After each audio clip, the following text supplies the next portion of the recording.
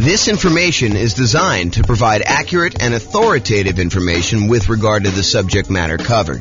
It is offered with the understanding that the presenters are not engaged in rendering legal, accounting, or other professional services. If legal advice or other expert advice is required, the services of a competent professional should be sought. Welcome to the Detroit Real Estate Investing and Real Estate Financial Planning Podcast. Learn all about investing in real estate in Detroit, Michigan, with a combination of real estate financial planning and modeling with numbers specific to Detroit, plus syndicated, more generalized recordings of live and pre-recorded real estate investing classes, not all of them specific to Detroit. Be sure to stay tuned after the podcast for a message from our sponsors. Well, good morning and welcome, everyone. I am James Orr, and I'm super excited about this morning's class. I don't know why, but I've been anticipating this one for a little while. I kind of prep for classes about a week ahead of time. That's about how far out I plan on what I'm going to be teaching. But this one I've been looking forward to. Today we're going to go over: is it better to put 5% down or 20% down when buying rentals? And I know some of you are like, James, this is a stupid class. It's obviously better to put 5% down. And the other half of you are like, I thought he was going to say 20% down because I think that is true. It's this really interesting phenomenon where I don't know if this is an actual psychological principle, but I believe it is an actual psychological principle. And this is the principle. You have a belief, and maybe you're an expert at your own local real estate market, and you've done this math before. You've actually gone through and said, what if I put 5% down and I bought properties for the next, 20 years or so in my local real estate market? Or what if I put 20% down and I bought properties for the next, 20 years or so in my local real estate market? And you prove to yourself conclusively that it is better to do one or the other. The challenge is, it is not universally true. And that is what we are going to find out today as we go through the class. Is it better to put 5% down or 20% down when buying rental properties? That some of this is market dependent.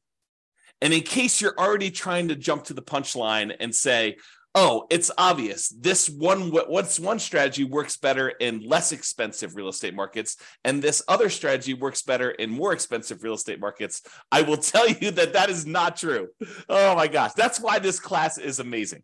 So I'm super excited. Let's jump right into it because I got a lot to cover. And I've never done a class with this sort of format and outline. In fact, I made some of these new comparisons super recently. And so some of this stuff's going to be new. Some of the stuff you may have seen early previews of, depending on how many classes of mine you've watched.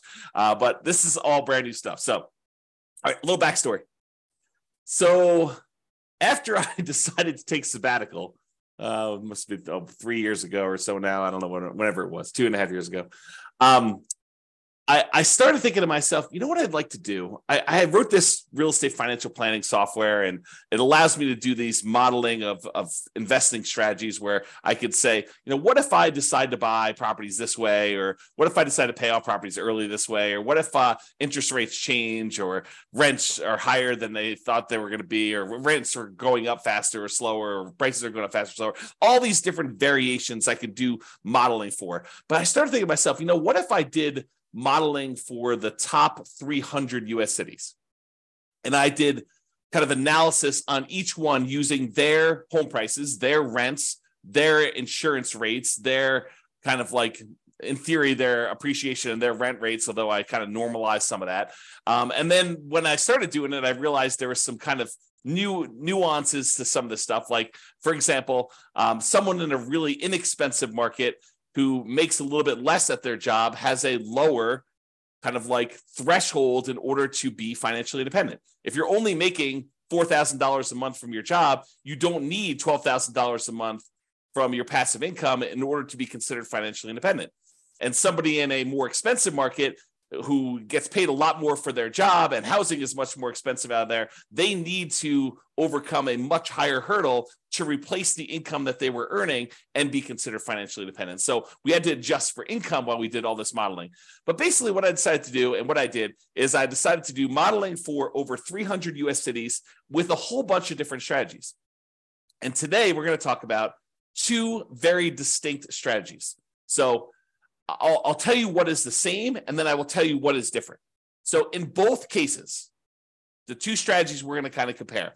And when I say we're going to compare them, I did analysis in 300 individual markets, real estate markets, for one strategy. And I did the same analysis. I did a different analysis for a different scenario in the same 300 different cities. And then I compared them each heads up. So I said, okay, in wherever, Los Angeles, is it better to do the 5% down or is it better to do 20% down? And then I said, okay, what about in Denver? Is it better to do 5% or 20%? And then I aggregated all that data and I could show you that in these markets, it's better. In these other markets, it's not. And if you want to drill right into your specific city and see like what the actual results are for your city, I've got great news. That is also available to you.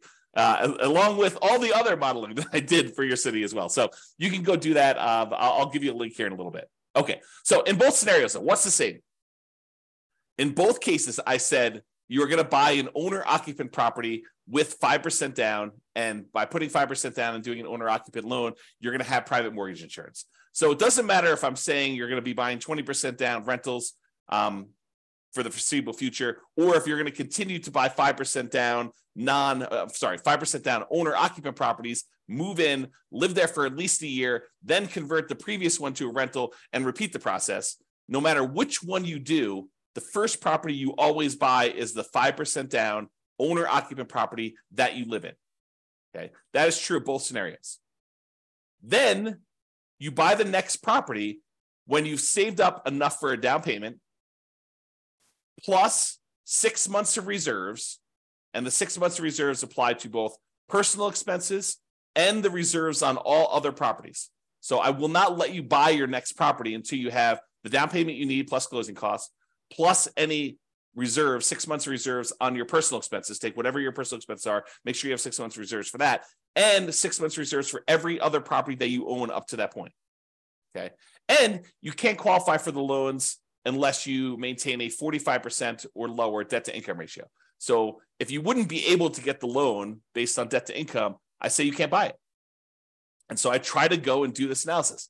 And so you can see that some markets that have, I don't know, less than ideal rental economics, it's going to be harder to buy properties than in markets where it's easier to have those rental economics, where the rent to price is better, in other words. And then in both scenarios, I'm saying you're buying up to 10 properties total, one you're going to live in, and then 9 rentals. And then I say you could stop after that point and just wait for rentals to increase if that's what you need to do in order to, like the rents to increase in order for you to achieve financial independence or properties to pay off or whatever it takes to do that. Or maybe your owner occupant pays off and that triggers you to be financially independent. Okay, so that's like what is true for both scenarios. Now I break it down into 2 different cases. Number one, where we do the nomad strategy, which is buying a property as an owner occupant, usually with a low down payment with a slightly better interest rate. You move into the property, you live there for at least a year. It's a requirement of the lender. When you get the loan that says you're going to be an owner occupant, you sign something that says you're going to live there for a year. And if you don't, it's loan fraud. So don't try to say, oh, James, I'm going to solve or you have to live in the property for a year. You just say you're going to move in and you don't. No, that's loan fraud. You don't do that. So you put 5% down, you move into the property, you live there for at least a year or until you qualify in the other terms, having the down payment and the reserves and the DTI. And then when you finally do qualify for the next property and you have the money, you buy another rental property, you buy another property as an owner occupant, I should say, you convert the previous one to a rental, and then you repeat this process until you have those 10 properties total. So that is the first strategy where you're putting 5% down in order to buy these. And then the other strategy is that we're going to compare it to is buying 20% down rental. So we do the first one, owner occupant, you buy 5% down, you live there, but then you're saving up. It takes you probably a little longer to save up because you have to save up 20% down plus 6 months of reserves, plus your 45% debt to income ratio. So it might take you a little longer to save that up, but in theory, at least, your cash flow is better by putting 20% down because you're borrowing less, although the interest rate's slightly better on the 5% down. So it's closer than you think in a lot of cases. But then you wait to do that. Then you have 20% down payment and you buy the next rental when you have the next 20% down payment, and you don't move into any of those properties. You live in the same property from the beginning. So there's another weird thing that's going on here. And I don't know if I want to like throw a monkey wrench into this whole thing or not, but so this is an interesting phenomenon. And I'm still on the fence as to whether or not I want to go here. I will go here because I'm not driving. So I might as well go there, right? Okay, here we go. So this is the interesting thing that happens. If you think about what it takes to be financially independent. In fact, let me cover this when I go over financial independence, which is on the next slide. In the meantime, there's a link on here for those that are watching the video, realestatefinancialplanner.com/model. Allows you to see all the different modeling I did in 300 cities. And there's a specific page where I compare doing this nomad strategy, which is to buying the 5% down ones, to buying 20% down. So you can see the link on there if you want to go do it. All right, so I'm going to I will remind myself to go over this little interesting quirk thing related to being financially independent and how it could be slightly different in the two different strategies. But let's say this. So one of the things we're going to talk about today is whether or not one strategy gets you to financial independence faster than another strategy. So in order to do that, I need to tell you what being financially independent means mathematically. And so this is my little graphic for showing you kind of, what it means to be financially independent. And really what it comes down to is there's 5 sources of income that counts towards you being financially independent. And for us, being financially independent means replacing the income that the person made in that particular city working their job, but now with income from their investments. Okay. So there's 5 sources. Number 1 source is any net positive cash flow from rental properties. This is the cash flow after all of your expenses. So all the income from the rental properties, rent, and anything else you have. If you had laundry income or rent from a garage that you were renting out, or an RV space that you rented out that you were getting some extra cash flow from, or anything like that, or all the income coming in from the rental property minus all the expenses, including vacancy, the principal and interest on the loan, any taxes, PMI, if you've got PMI, private mortgage insurance, any type of insurance payment on the property, any maintenance, any management on the property. All of those are expenses. So the difference between all of the income and all the expenses is your net positive cash flow. That contributes toward whether or not you are financially independent. That net positive cash flow number, if that exceeds how much you are making from your job, then you're financially independent. I assume you quit your job and you can go on from there. So that's kind of like the trigger for that. So that is one of 5 sources. So that source, plus if you happen to have any extra money invested outside of the rental properties, like anything invested in stocks or bonds, or if you were making hard money loans as a hard money lender yourself, any money that you have outside of the equity in your properties, as an example, that you have invested in these things like stocks, bonds, loans as a lender, or whatever else you've got going on there, times a yearly safe withdrawal rate. If you remember the Trinity study or the 4% rule, if you've heard of that, any money that you have invested times this 4% rule, that would also count towards you being financially independent. So let's say hypothetically, you never get to the point where you qualify with a 45% debt to income ratio and you end up with this big pile of money. Well, the pile of money still counts towards you being financially independent.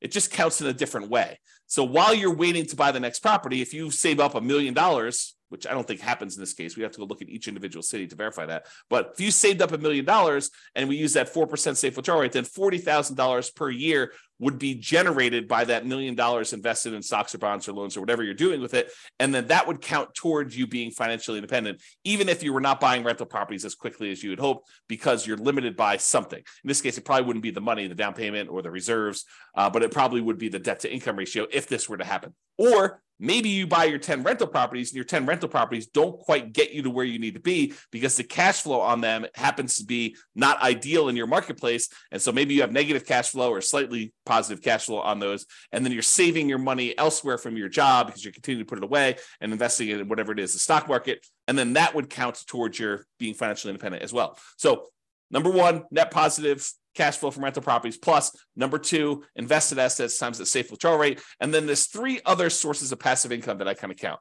If you get to the point where the person is over 65, you could get Social Security, and your Social Security payments would count towards you being financially independent. Or if you bought any annuities, which in this modeling, I did no annuities at all. So if you had annuities, though, those would count towards you being financially independent. And number 5, if you had a pension from your job, that would count towards you being financially independent. But for our modeling, it's primarily going to be number 1 and number 2, that net positive cash flow and any money you have invested at a safe withdrawal rate. Okay. So that is financial independence. Now, I'm going to talk to you about something else. So here's the interesting thing. Imagine for a minute that you're making $10,000 a month from your job. And so your criteria for being financially independent is now $10,000 a month. And that includes you paying either rent on a property you're living in, or if you happen to buy a house and you're paying a mortgage on it, the mortgage payment on the property that you're living in. Because in order for you to kind of maintain your lifestyle in retirement, you need to have that mortgage payment that for the property you're renting and living in yourself, or the mortgage payments. Did I say mortgage payment? The rent you're paying on the property that you're renting and living in yourself, or the mortgage payment on the property that you bought and you're living in. But what happens when you finally get to the point where the property that you bought is paid off and you no longer have a mortgage payment? You no longer need the $10,000 a month that you were making at your job, because now the mortgage is paid off and you don't need to make that whatever your mortgage payment number was. Let's call it $2,000. So before, all of your expenses, taxes, your insurance on your car, your health insurance, your food costs, all your entertainment costs, any car payments you have, any car maintenance you have, any gym memberships, any Netflix subscriptions, like all the stuff that you'd have to pay, including your housing and everything else in there, might have equaled about $10,000 while you were working, plus some savings. In this case, once your house gets paid off and you no longer have a mortgage payment, the amount you need drops from $10,000 a month to $8,000 a month, as an example, because you no longer have that $2,000 a month mortgage payment. So now the threshold for you to be considered financially independent has dropped. Why do I bring this to your attention? I do the calculation this way, by the way. So, and you could toggle it on and off. If you're like, I don't like the way you do that calculation, if you were running the software yourself, you could say, do reduce the threshold for being financially independent by the mortgage amount when their mortgage gets paid off, or do not, don't adjust this automatically. But I do adjust it in the modeling I'm doing. So why am I even telling you this? Why is it important? It's important because the two different strategies are very different in how this comes into play. So when you're doing the nomad strategy and you're buying a property with 5% down, you're moving in there, you're living there for a year, and then you're converting that property to a rental when you buy the next one, the owner-occupant property is a year later. And when you do it again, you keep moving that year out that you buy your next owner-occupant property. So imagine you could do this in 10 years where you had enough money saved up and you're able to acquire the properties where you're able to do this in 10 years. Well, when does your mortgage get paid off when you do the nomad strategy? Well, unless you're making extra mortgage payments toward this property, the soonest it could be paid off is it takes you 10 years to acquire all the properties. And then that last one you're living in is a 30-year mortgage. So the soonest you could expect your mortgage to be paid off is 40 years. The 10 years where you acquired the 10 properties, but the last one is the one you moved into. And that's the one you're waiting to get paid off, because then you no longer have a mortgage on the property you're living in. So the soonest it could happen is 40 years. That's not true with the 20% down model, because the one that we live in with the 20% model is the first one we bought. So the soonest you could have a paid off mortgage in the first one is actually 30 years later. And this may come into play. If we don't quite have enough, if we're getting really, really close, but we don't quite have enough, maybe the reason why the one with 20% down becomes financially independent earlier is because their mortgage gets paid off, and then their threshold to be considered financially independent drops a little bit by whatever that mortgage payment was. And so that may move them over the edge and may bump them up. And we may see that in the data. Okay. So now that I've got off on a tangent, let's talk about some of the other assumptions. So I think I talked a little bit about this, but I'll cover them all just to make sure I cover them. So each city's modeling uses that city's median home prices and estimated rents on those properties. So I didn't go pick a specific property, and I didn't go pick this amazing deal that you could only get once every 15 years in that city. what I did is I said, look, what's the median home price there? And let's start sort of there. I don't want to be buying the absolute cheapest stuff on the market. That's kind of silly. I don't want to be buying the most expensive stuff on the market. So let's sort of pick the median most price of houses out there. And as soon as I tell you this, some of you are like, that's ridiculous. That's a ridiculous assumption for you to go use a median home price and estimated rents. I never am buying the median home price as an investment in that marketplace. And I would agree with you. I would say to you, I think that's true for a lot of folks. And so our modeling is sort of like a baseline for how this city might do. You should expect to pick better properties that are probably a little bit lower than the median and that have really good price to rent ratios. So it should improve from here. This is sort of like if you did this and you didn't do it amazingly well, as kind of a starting point. And I do other modeling where I say, look, we're going to buy, 10% discount from the median. And I'll probably do some additional modeling where we do even more distinctions about doing that. And we apply some of the 88 strategies to improve cash flow in order to improve on that. So on all these models that I did not apply any of the 88 strategies we have to improve cash flow on these. So these are not like optimized plans. They're sort of like baseline, doing the median, doing what a typical rent might be on a median price property, which may not be ideal. I grant you that. Okay. The next assumption, the job income does vary based on the city. We don't assume that someone living in Los Angeles earns the same as someone living in Mobile, Alabama. We just don't do it because it's not reality. Most people getting jobs in Los Angeles are going to have a higher wage than someone living in Mobile, and the properties are more expensive in Los Angeles than they are in Mobile, and so they really do need that to be able to qualify. So the job income varies based on them being able to afford a property in that marketplace. I say, look, you need to have the same income in order to be able to qualify for a loan. Otherwise, there may be cities where I say they're making $10,000 a month, but $10,000 isn't enough to qualify to even buy a median property ever. So I limited that by saying the income you need says that you can qualify for a property, okay? Which means now that they need to replace that income in order to be financially independent. So because I gave them the boost of have a higher income to be able to afford to buy a property, now I say you gotta actually meet that threshold in order to be considered financially independent. So cities that have higher income also need more passive income, more investment income, more rental income to be considered financially independent, in case I was not clear about that. And we assume, the other assumption we have, is we assume that everyone starts with just enough money in down payment to buy that 5% down owner-occupant property with closing costs, which I assume to be 7% of the price of properties in their marketplace with a minimum of $10K.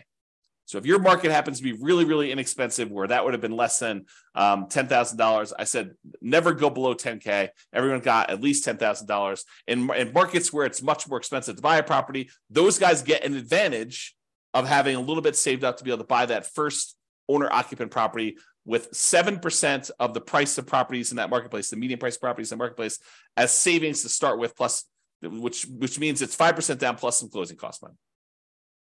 And then interest rates are, as of right now, 6.5% for owner-occupant purchases with 5% down, plus a separate PMI, and 7% for non-owner-occupant 20% down purchases with no PMI. So I do penalize non-owner-occupant loans, which is the reality.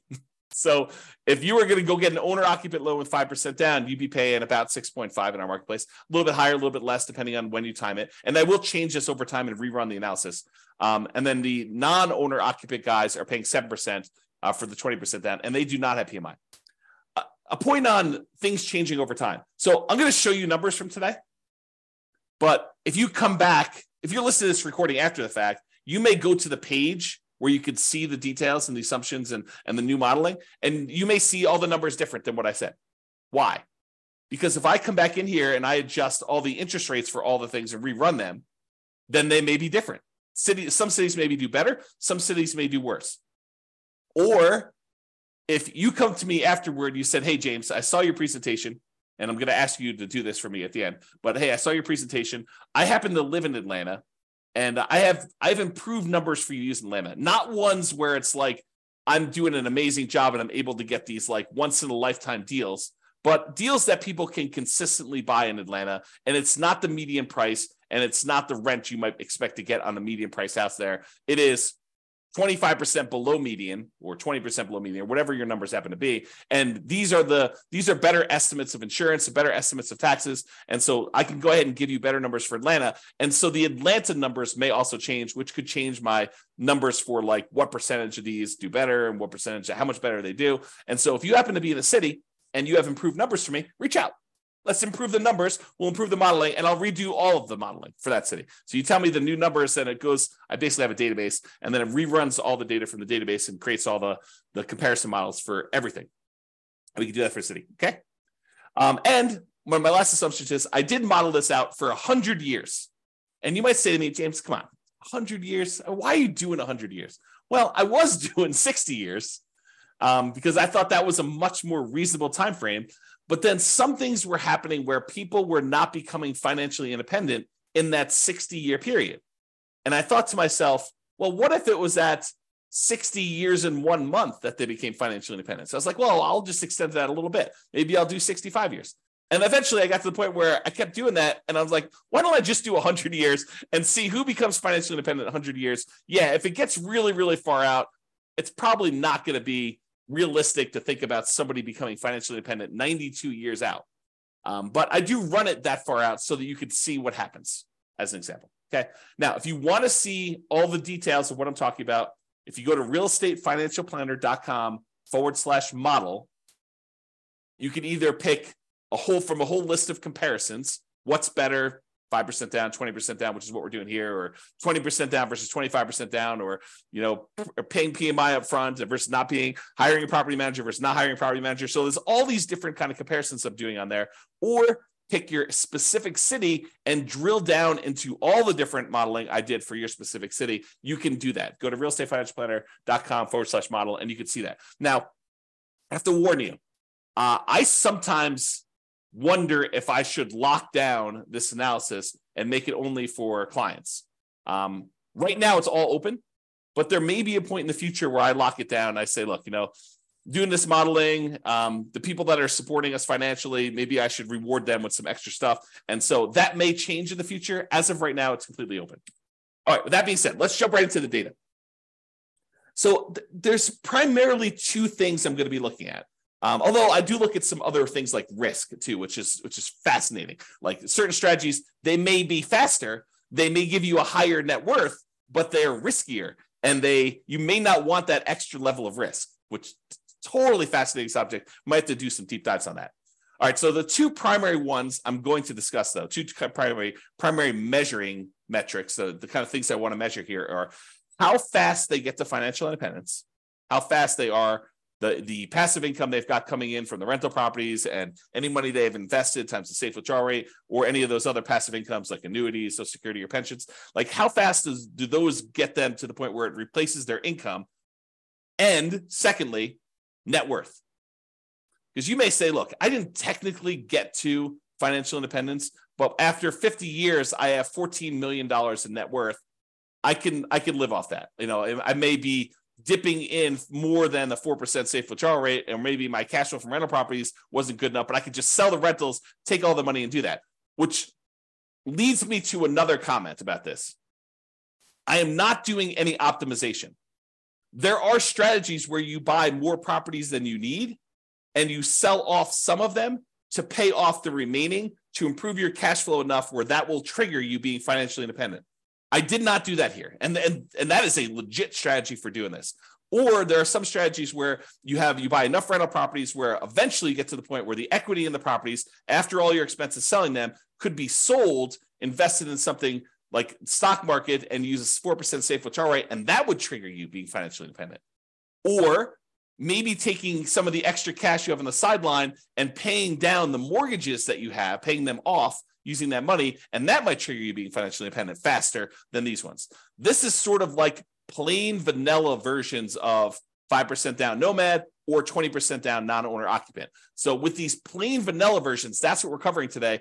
All the additional modeling I do later, where I talk about, should you do this versus this, and how much difference does that make? We're going to go over all that over time, not today, but that will be address and discuss, and we'll kind of get there. Okay, so I told you there were two things we're measuring: when financial independence was achieved, and I usually measure that in months, and then your net worth, which I measure in dollars. So let's jump into it. In the baseline nomad model, which is putting 5% down, 17 of those did not technically achieve financial independence in that 100-year period. But they still had significant net worth. But 17 of the 300, I think there's 305, but it's just over 300 U.S. cities. So 17 out of the 300 or so that we have there never technically achieved financial independence. They have significant net worth, but they didn't achieve financial independence. In the 20% down group, of all the analysis we did for the 20% down group, 22 of those didn't achieve financial independence in that 100-year period. Again, they had significant net worth as well, but there were a certain number that just never quite got there. Rough markets where it's really hard to make rental properties work. So, a little bit less than, I guess it's probably about 5%, a little bit more than 5% or so. If you think about it as a percentage of the 300 cities, it was really, really hard to make the economics work in that marketplace. Now, as another side note, the people buying 20% down non-owner occupant properties, they could have just as easily said, look, I'm saving up my money. Why don't I go buy rentals in a property where the economics do make sense? I could have bought properties in a property where cash flow made a lot more sense than buying in the market where it's really, really hard to make cash flow. I didn't model that, but that's a reality, right? You can't quite do that with the nomad strategy because you're putting 5% down and you're moving into the properties and living there.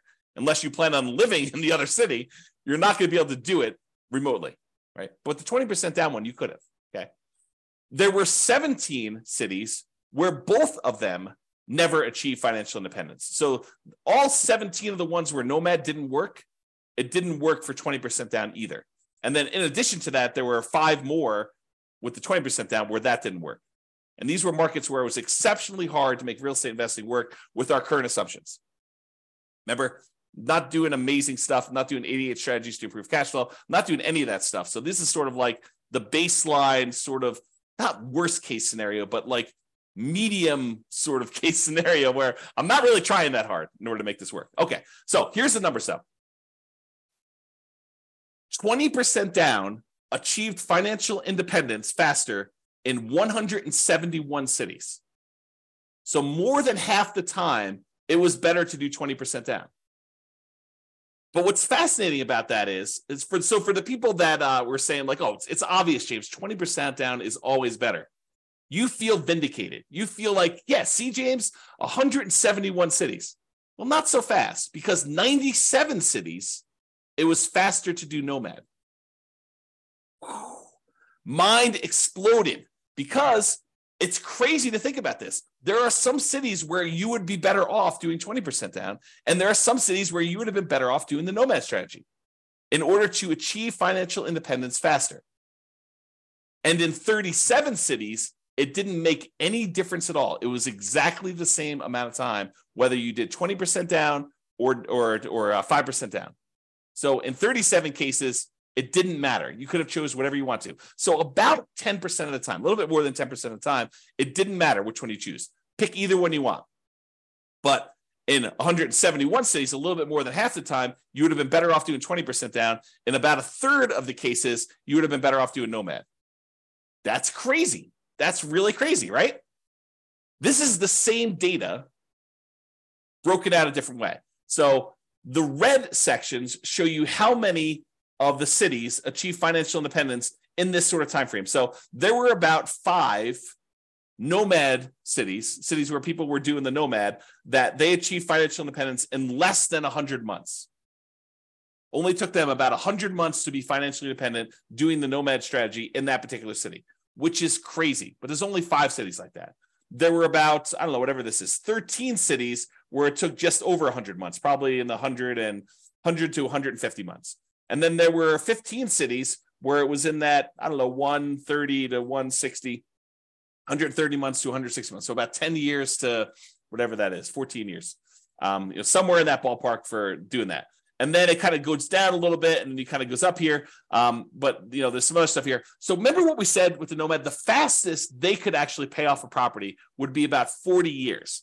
40 years is about 480 months, if my math is right. And so we do see a little bump up here with some cities that could be financially independent there. And maybe some of them took a little longer than that, exactly 10 years to acquire the property. So we do see a little bump up for the nomad ones here, where we see a larger number of them being financially independent just after that kind of like 40-year period, which we'd expect. And there were some that took a long time, but not that many. It's a relatively small number that took more than this really long time to get that. Now, the gray lines are the 20% down ones. So similarly, there were 5 ones who were putting 20% down. They achieved financial independence really, really fast. Less than probably 5 years. Their requirements weren't that hard to be financially independent doing that. And then there are a whole bunch here that kind of like increased over time, and you can see where they are. Now, just visually looking at it, it's kind of hard to do, but visually looking at it almost looks like 20% down shifts a little tiny bit to the left. So my gut feeling, just glancing at this and not doing any math on it, and I could be totally wrong about this, it seems as though 20% down is the tiniest bit faster, the tiniest bit shifted to the left, where we front load like however many months it takes to be financially independent. All right. Now, before, remember I asked you, like, so James, it's obvious it's the more expensive cities that are the ones where it's harder to be financially independent. And so those are the ones where it's better to do whatever strategy you think is true, right? Which I'm going to show you is probably not true, okay? So this is a chart showing you how much faster one strategy is over another. And so I'll describe what's going on here by taking like one dot here. So let's just take this dot. So in this city, because it's green means that 20% down was better by that many months. So in this dot, putting 20% down was about a little bit less than 50 months faster, a little bit more than 4 years faster to do 20% down than doing nomad. And that is a city where the home prices are about $400,000, because this shows you how expensive the properties were in that market at the start. So the dots that are over here are expensive markets. The dots that are over here are less expensive markets. And if they're green, it means that 20% down was better by that number of months. In most cases, it's going to be less than 4 years difference. Well, 4 years faster, because this is the 50-month range. So 20% down was less than 4 years faster in most of these dots, versus over here where the dots are red, that means that nomad was faster by this number of months. In this case, like, right here, this is about, 70 months faster. So in a market that was a little bit less than $250,000 properties, nomad was about, 7 years or so faster. Seems like, whoops, I clicked on the button. And so you got to get a feel. And then these gray dots are on the zero line where those are exactly the same. Now, if you said, it's because they're all in really expensive markets, that's why 20% down is all better, we would expect to see a whole bunch of green dots over here with expensive markets. And if you said, hey, nomad is better in really expensive markets, those show up over here, we'd expect the dots to be over here for doing that. But as you can kind of see, most of these things are clustered where they're relatively evenly distributed by price. There's not like all of them are on one side of the line or all of them on the other side of the line based on a certain price being there. And so you could see it's relatively even. It's not a price sort of thing in that marketplace. Now, I will point out one thing, though. There are times when nomad is a lot faster, a lot of number of months difference, where most of the time, the 20% down, well, it may be faster. It's not that much faster, less than 4 years. You can kind of see that. All right. But there are times when nomad is significantly faster. And so you might want to consider that when you're thinking about which strategy to use as well. Okay. All right. So we talked about speed to get to financial independence. Now let's talk about net worth. So as far as net worth goes, you have a higher net worth. I picked 40 years in the future as an arbitrary stopping point. So this is the net worth at year 40. 40 years in the future from when you start, you have a higher net worth, starting with the same exact amount of money, by the way. Everyone starts the same money. Everyone starts with the same earning power in that city. So I'm comparing the same city to the same city. So we're saying that a higher net worth is a comparison between the same city, Atlanta to Atlanta, LA to LA, Denver to Denver. Like, we're comparing the same city to the same city. We're not comparing one city to another. So in that case, 103 of the cities, you would have had a higher net worth doing the nomad model than doing 20% down. So about a third of the time, you would have a higher net worth being a nomad at year 40 than doing 20% down. In about 189 of the cities, you would have a higher net worth putting 20% down than doing nomad. So squint really hard. It's like a third of the time better for nomad, 2/3 of the time better for 20%. And honestly, 13 cities, you didn't have a difference where net worth was essentially the same. Okay. And we'll go over some of these numbers here a little bit better. Oh, I want to also point out that when I talk about these net worth numbers, you're going to hear some numbers here in a minute about they have $11 million or something like that. Realize that's $11 million in 40 years in the future. And so it's an inflated dollar because there's inflation happening over that time. It's like having about 1/3 of that today. So if you want to say well, what is that in today's dollars? The general rule of thumb using a 3% inflation rate is we're going to see about 1/3 of that value 40 years in the future. So if it's $12 million 40 years from now, it's going to be about $4 million in today's dollars, if you think about that. All right. Remember we did that chart before where I told you how much longer it took to be financially independent? And I broke it out by showing you here's where it gets more expensive with the houses, and here are the least expensive, the less expensive houses. And the ones that were green were for one strategy, and the ones that were red for another strategy. We did the same chart, but now we're talking about the difference in net worth. And so the green ones are where nomad has a higher net worth, and the red ones are where the 20% down has a higher net worth. And you can see there are times when the net worth is pretty significantly higher for some of these strategies. And you can see that because the red ones tend to cluster closer to the zero line, that means that the difference in net worth is slightly lower for a lot of these for 20% down. In other words, the amount of difference in net worth is probably less when 20% down wins, when 20% down is more. And with green, with the nomad ones, sometimes the net worth is significantly better. There are some outliers where it's way, way, way better in terms of net worth for you to do nomad than it was for you to do the other things. And there are some outliers over here too, but it seems like the green ones have more outliers to do that. The other thing to point out is this a pricing thing? Do we always see higher net worth as the price increases? I don't think so. Maybe the 20% down has a slightly skewed thing where they have some more stuff here with higher net worth. But overall, and maybe you could say the green ones are a little bit more effective in the lower price range because they kind of show up lower. But overall, I wouldn't say it's too extreme. Just glance at the data. Okay. All right.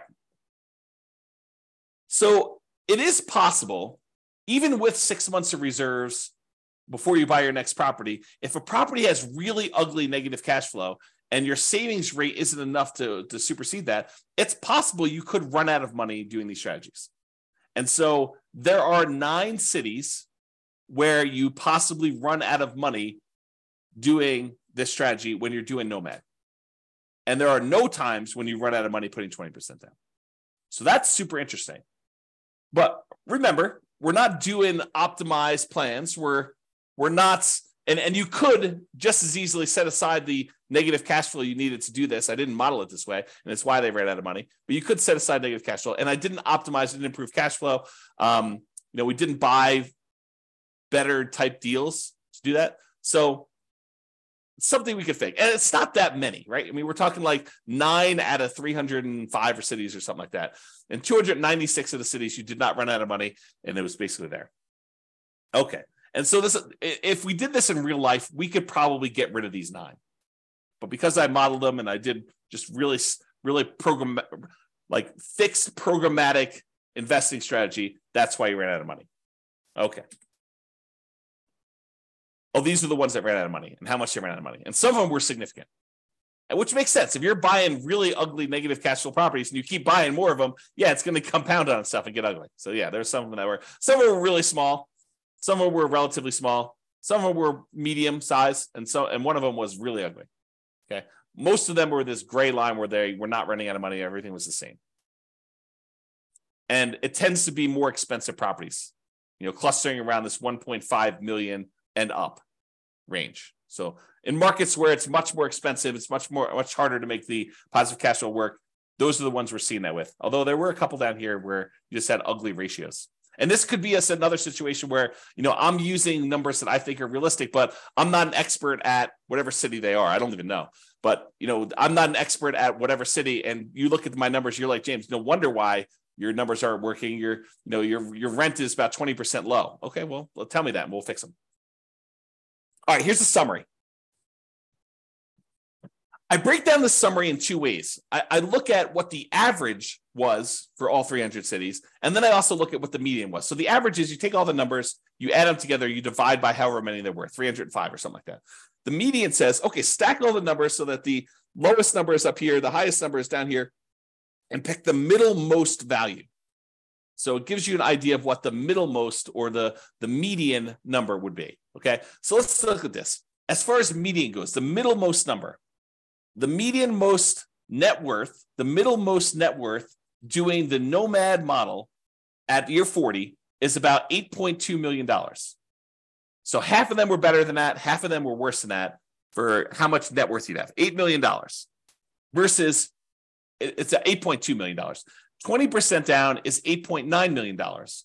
So it's a little bit higher in terms of net worth on median, a difference of about $640,000. So again, 40 years in the future, it's really a third of that. So it's like a $200,000 difference, or about 7.8% difference.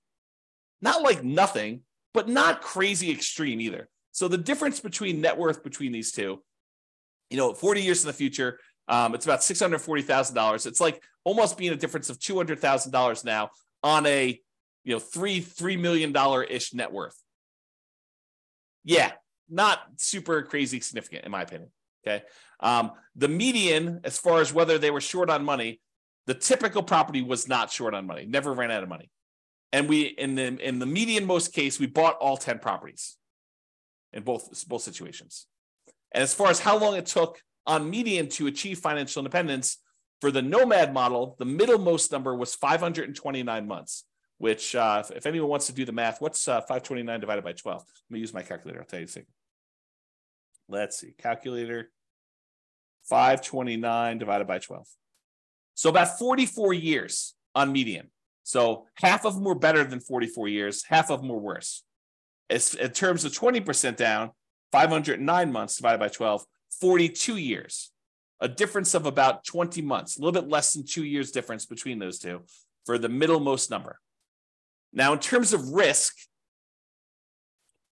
because I'm running a little bit short on time, I'm not going to go like crazy into risk, but I will just point out to you that the Nomad model was better in half of the measures of risk, and the 20% down model was better in the other half of the measures of risk. So if you think about it, they were each risky in their own way. For example, the rent resiliency, how much rent can decline before you'd have negative cash flow, because you're only putting 5% down, you might think the Nomad one is riskier. But it turns out it's actually slightly less risky because we're measuring the risk over the entire period of time. And so you end up owning the properties a little earlier, so rents tend to increase a little bit. And so you end up getting properties where the rents are a little bit higher because you've owned them for longer. And so the rent resiliency tends to be a little bit better, a little bit safer, in other words. But we're not talking about a huge difference. In the rent resiliency over the entire period for Nomad, it's 36%. And the rent resiliency for 20% down is 33%. So the Nomad strategy is about 8.3% better, not points, but 8.3% better. So it's a little bit better, marginally better. But when you look at like debt to income, it's better from a debt to income perspective that you put 20% down because you have less debt compared to the income you have because you put more down. The Nomad strategy is much more highly leveraged. So when we measure it that way, 20% down is less risky. It's interesting, but that's kind of how it works. Like you give and take on some of these risk measures to do it. And I'll point out, sometimes there are strategies where it's way better to do one strategy. It's really clear. And then you got to decide, are you willing to take on that extra risk in order to have that? Okay, so we covered all the median ones. I did the same thing for averages. The average net worth for Nomad at year 40 is about $11.9 million. For 20% down, it's also about $11.9 million. The difference is in the $10,000 range. So it's about $73,000 difference in net worth. Not significant when you look at averages. It's only 0.6% difference between a 5% down strategy and 20% down strategy when you take the averages of all the different cities. Okay. Number of properties, the Nomad, you end up buying a little bit less properties, 9.1 properties on average versus 9.8 for 20% down. Again, not that significant of a difference. In terms of the months before financial independence is achieved, 547 months on average for Nomad versus 544 months for 20% down. It's only 2.6 months difference on average. That's really very similar. I mean, that's like a rounding error in whether one person increases rent on a property early or not. It's really not that big of a difference at all. So they're interchangeable. And again, it's very similar risk. 3 out of the 6 measures of risk, it's better to do Nomad, and 3 out of the 6 measures of risk, it's better to do 20% down. Kind of interesting. It's much closer than I think a lot of people would have thought. All right, I've been talking about this throughout the presentation, but I have a slide on it. So we're using a median property price, and we're using sort of like the rent for what that median property price would be. You could apply all of the 88, or some of the 88 strategies, never apply all of them. Some of the 88 strategies we have to improve cash flow to improve on these numbers. So these are not like best case scenario by any means. We're basically using median price properties and what rent might be on those in each market. You should be able to choose and do better. And I do model some of those improvements and see the impact. If you go to the models page, you can look at those. If you're an expert at your local market, this is my call to action to you. You're an expert at your local market and you want to help improve my numbers for your local market, just reach out via email and I can make an update to the numbers in the database and I can rerun all the scenarios for your market to improve them. I assume it's improving. Maybe it's making them worse. I'm not trying to show you best case. That is never my intention. So don't email me and say, James, here's the property I just bought. It's a freaking amazing deal, because I don't care. I don't care I care great job, dude, the amazing deal. But I don't care for running my numbers based on your amazing deal, because no one else can replicate your amazing deal. You may not be able to even replicate your amazing deal. You want to go to buy 12 of those? Good luck. And that's the problem. I don't want to use these amazing best case numbers, because I don't want it to be hey, James, where can I get the deals you're showing on the website? Because those are crazy good numbers. And I would buy those all day long if I could find them. Yeah, we're not trying to do that. We're trying to do the types of properties that any real estate investor in that market could get and expect to achieve. Okay, so if you have those numbers, reach out to me and we'll do some updates. Local market limitations. So if you're nomading, and I talked about this before, moving into each property, you must be buying properties in your local market. You can't do nomad remotely. You can't be moving into properties in another city. But if you're buying non-owner occupant properties, which is 20% down, you could buy those in markets with better cash flow economics. So if you're in a market where it's one of the really ugly ones where you're going to run out of money with the baseline stuff, say, maybe I shouldn't be buying properties in this market where properties are $2 million and you only make $2,000 a month in cash flow. That's an exaggeration. That doesn't exist, or maybe it does. But basically, I'm not telling you to do those. You could go choose another market where the economics are better with 20% down. You don't need to invest in your local market in that case. All right. So in conclusion, this is awesome. I don't know. I love this stuff. If you guys love it, reach out to me. If you don't love it, maybe don't tell me, because I love it so much. All right. So in conclusion, in our current market conditions, the price, the interest rates, the rents, in 300 plus U.S. markets using less than ideal median price to rent properties, putting 20% down is probably slightly better in terms of net worth and speed to financial independence. Not by a lot, though, right? That the market does matter, though. In some markets, nomad is faster, more profitable, and arguably better. So you can't automatically say X is better. I will tell you, I occasionally read or hear about something where someone makes these statements of fact, it's always better to put 25% down or 20% down, or it's always better to manage your properties yourself. I don't know. There's a lot of things in life that are not as clear, clean cut, perfect lines. It's universally better in all situations. I think there's a lot of nuance. I think that's part of what I like about this class is it shows you that, hey, sometimes it's better to nomad. Sometimes it's better to do 20% down, and your market may have an impact on that. In terms of resiliency to market conditions over the entire 100-year modeling period, nomad is slightly less risky. We talked about that, the resiliency part. Although not shown in the presentation, nomad tends to shift risk earlier and becomes less risky later on. It doesn't show you this in this presentation, but as far as Nomad goes, Nomad tends to compress your risk into the earlier parts of your investing strategy and tends to make it less risky later on. In terms of measuring the risk associated with debt, it's split. In some ways, Nomad is less risky, tends to have more liquidity, especially later on. But in terms of debt to net worth and debt to income, Nomad is riskier because you're putting less down and you have more leverage. And you tend to have more months of reserves when putting 20% down. It's best if you look closer at your specific market and apply as many of the 88 cash flow improving strategies as practically possible to improve on your implementation. That is all I have for you. I hope you enjoyed this. I thought it was awesome. I enjoyed kind of doing classes like this. You probably should expect some more of these where I kind of compare lots of different strategies over time and we kind of deep dive in this. But in addition to that, go dive into your own specific market to see how this all plays out and look at the analysis. And if you need help with stuff like that, reach out to me via email. All right. That's all for now. This has been James Orr. Bye-bye for now. With home prices up, mortgage interest rates up, and rents up, but not quite enough to counteract the higher prices and interest rates, cash flow on rental properties in Detroit is harder than ever. Book a call with the Real Estate Financial Planner to apply our proprietary 88 strategies to improve cash flow on your rentals. See the show notes for a link to schedule your call and improve your cash flow today. If you're a real estate agent, lender, or professional in Detroit that wants to help our real estate investor listeners, consider reaching out to learn about collaboration opportunities with this podcast. We'd love to add more value to our listeners by having you assist our investors buy, sell, and finance their real estate investments. See the show notes to schedule a call to discuss collaboration opportunities.